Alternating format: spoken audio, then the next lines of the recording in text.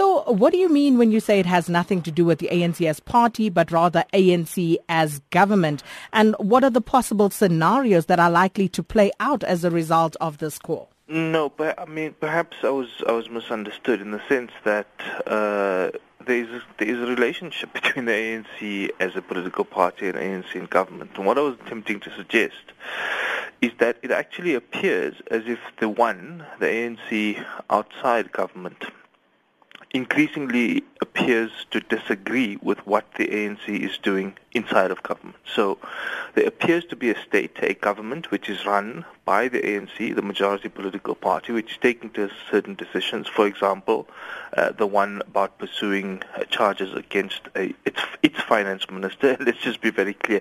It is its finance minister because they appointed this finance minister. But increasingly, the ANC outside of government and now increasingly inside of government also with suddenly a few ministers suddenly finding their voices, disagreeing with what is going on. Now, there's something quite curious going on, Sakina, and that is that in this absurd or seeming absurdity between this fundamental disagreement between different parts of the ANC, that ANC as party and that ANC inside the state, quite apart from what looks like quite an odd relationship between the two, it also leaves us with this idea that we can only think about this relationship between the two ANCs in one of three ways. First is that they are either horribly inept and they don't know what one is doing, why it's doing it, what its rationale and purpose is. The second is that if it's not inept, then it is at least malicious and manipulative because there's a manipulation of state institutions and it is done with a particular purpose in mind, that is to protect certain individuals or to pursue particular economic interests of a particular cabal or a set of people inside of that network of relationships. And worse, it is both inept and it is malicious, which is obviously the worst kind of effect and impact or combination on society if one thinks about it. And I think we can see this coming through in the way in which there's this increasingly what appears to be irrational behavior, and somewhat irrational and erratic behavior, of course, of its senior leaders. And Mr. Mthembu is simply one example of it. Now, what he appears to be saying sounds fantastic, is all the right things, well, almost all the right things. But the question one has to ask is why, after the replacement of a finance minister, who incidentally was appointed to cabinet by this very president who people claim is pursuing him for malicious purposes or because they want him out the way because it's politically inconvenient. But the question they don't ask is, why was he appointed in the first place? But let's just accept that maybe there is a moral crusade, maybe there is an ethical crusade. But the question one has to ask is, why defend the party, the person who appears to be so malicious and who's being manipulated by an outside set of actors? Why did they sit through scandal after scandal? And we can name them repeatedly.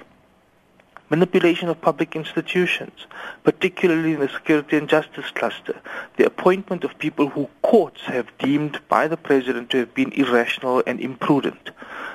The Nkandla scandal, the landing of an aircraft, private aircraft, breaching our security protocols at a military air force base, the building of Nkandla, the replacement of a finance minister at a time in which the economy was so volatile, sitting through massive unemployment and increasingly low rates of economic growth, in fact no economic growth. And suddenly, the chief whip decides it's a convenient time to now stand up. So it's one of two things. One is that clearly the tide inside the ANC is changing, and it appears as if it's safe for some people to speak up, firstly. And secondly, if you listen carefully to what Mr. Mthembu is saying, and increasingly, even what is being said by those people who purportedly support one side of the divide, the good guys, so to speak, increasingly they are saying this not because it is for the good of the country, that it might be, but that to me sounds to be their unintentional motive. Their real motive is about protecting the power and the hegemony of the ANC, which is increasingly at risk. Now, that's appropriate for a political party, but the question you've got to ask is, why does this only matter when your hold on power is at risk, but not when you make fundamentally unethical decisions which are increasingly bad for society as a whole? So this is just about protecting the party, not about protecting the society. And I think those of us in the public sphere must increasingly realize that actually we've got to think about preserving our ethical norms, standards and values and our political morality increasingly outside of the main actors of the ANC rather than inside of it. And then looking at the criticism that this has drawn, the MKMVA chairperson, Kebby Maphatsoe, talking about the Chief Whip, Jackson Mthembu, creating a parallel NEC within Parliament. Do you think there's any credence to that?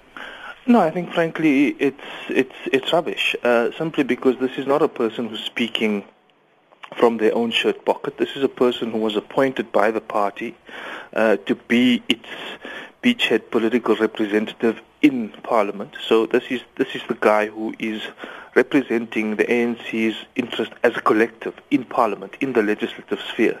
That, of course, doesn't mean that they do things of their own in terms of the ANC protocol, but they are, of course, entitled to speak out. Now, Mr. Maphatsoe and whoever else is on that side of the divide, of the ANC divide, or the faction, or however you want to now characterize it, is also frankly talking nonsense, because if you just think about the number of cabinet ministers, those who are also NEC members, those who are cabinet ministers, NEC members, but also SACP members, for instance, or one of the senior members of other alliance partners, are increasingly all speaking out. And they're not speaking out simply because they're speaking out of their own behest. They are speaking out because their organizations or organs or institutions in that organization have mandated them to do so. So increasingly, and this is what gives you the evidence for why it appears as if the tide is turning, because more and more people are prepared to speak out, are prepared to take a side, are prepared to actually say that what is going on is wrong, and you're not doing it in the name of the ANC, firstly, and you're not doing it in the name of those of us who are purportedly representatives of the ANC. So the thing here is that, and I have some sympathy for some of them, because it looks as if increasingly they all have to speak from both sides of their mouths. But of course there is something to be said about the inconsistency of the behavior of those who appear to be the good guys, because if you think about the opening gambit in which I was speaking, it is about saying they sat through a number of serious scandals. I mean, it was very clear that these kind of noises ought to have been made long ago. There were sound arguments made for why there ought to be either a recall or a discussion of recall of President Zuma. That ought to have been happened a long time ago. And so it is curious that it starts to happen now only. And if you listen again carefully to what Mr. Jackson Mthembu is saying, not that what he's saying is ethically wrong, but it's simply saying that the point came after the local government elections of 2016, not before that. But there were fundamentally good reasons why this call had to be made long before that. So the inconsistency that Mr. Maphatsoe and others of his ilk point to is true. It is there, it is glaring, it is evident. But it doesn't negate the argument which is being made by the other side about the kind of poor leadership, unethical leadership, the way in which not just public institutions are being manipulated, but also the way in which they are being hollowed out. So this does point to an increasingly myopic ANC, both inside and outside of the state, and the way in which it runs government. Now, what processes it wishes to follow inside its party, that's its own business. For us, the real impact or the real issue is what kind of impact does it have on society? And I think that impact is clear for all of us to see. Increasingly inept government, poor economic growth, no jobs, lack of trust in the way in which government behaves, the inability to attract investment, the inability even to convince your own domestic private sector to open its wallets and invest in the economy. So just finally, speaking of that impact on society, this call for the dissolution of the ANC NEC, do you think that will go any way at all in restoring the electorate's confidence in the ANC? I think we're a little past that point. Unless there is something dramatic that happens, and it's very hard to see how that can happen, is to increase stability, firstly. Secondly, to ensure that at least public institutions are not seen to be manipulated, primarily not just in the security cluster, but also the public broadcaster. I mean, where on earth do you hear someone going to tell Parliament, the second highest, the second most powerful body in our body politic after the Constitutional Court, which has immense powers, that they aren't able to question what happens in the public broadcaster? I mean, that is just absurd.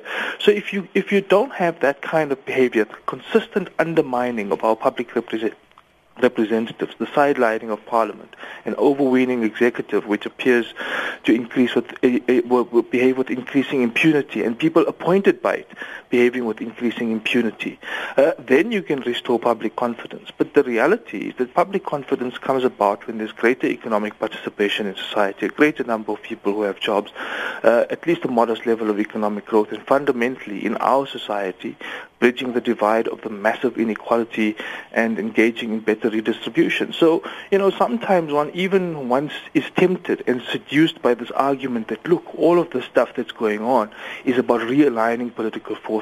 It's about decolonization. It's about showing the middle finger to those who've always been colonized and those who've always captured the state. Well, if it were simply about that, where is the evidence? Where's the new economic players? Where's the new industrialists? Where's the greater participation in the economy? Where's the changing nature and character of the economy? Well, if you can't show and point to any evidence of that, then why should we believe that this is about a decolonization project? So it does, I'm afraid, seem quite absurd. They seem quite inept in the way in which they're behaving. It is increasingly erratic. And so I'm not sure that, public confidence will be restored anytime soon.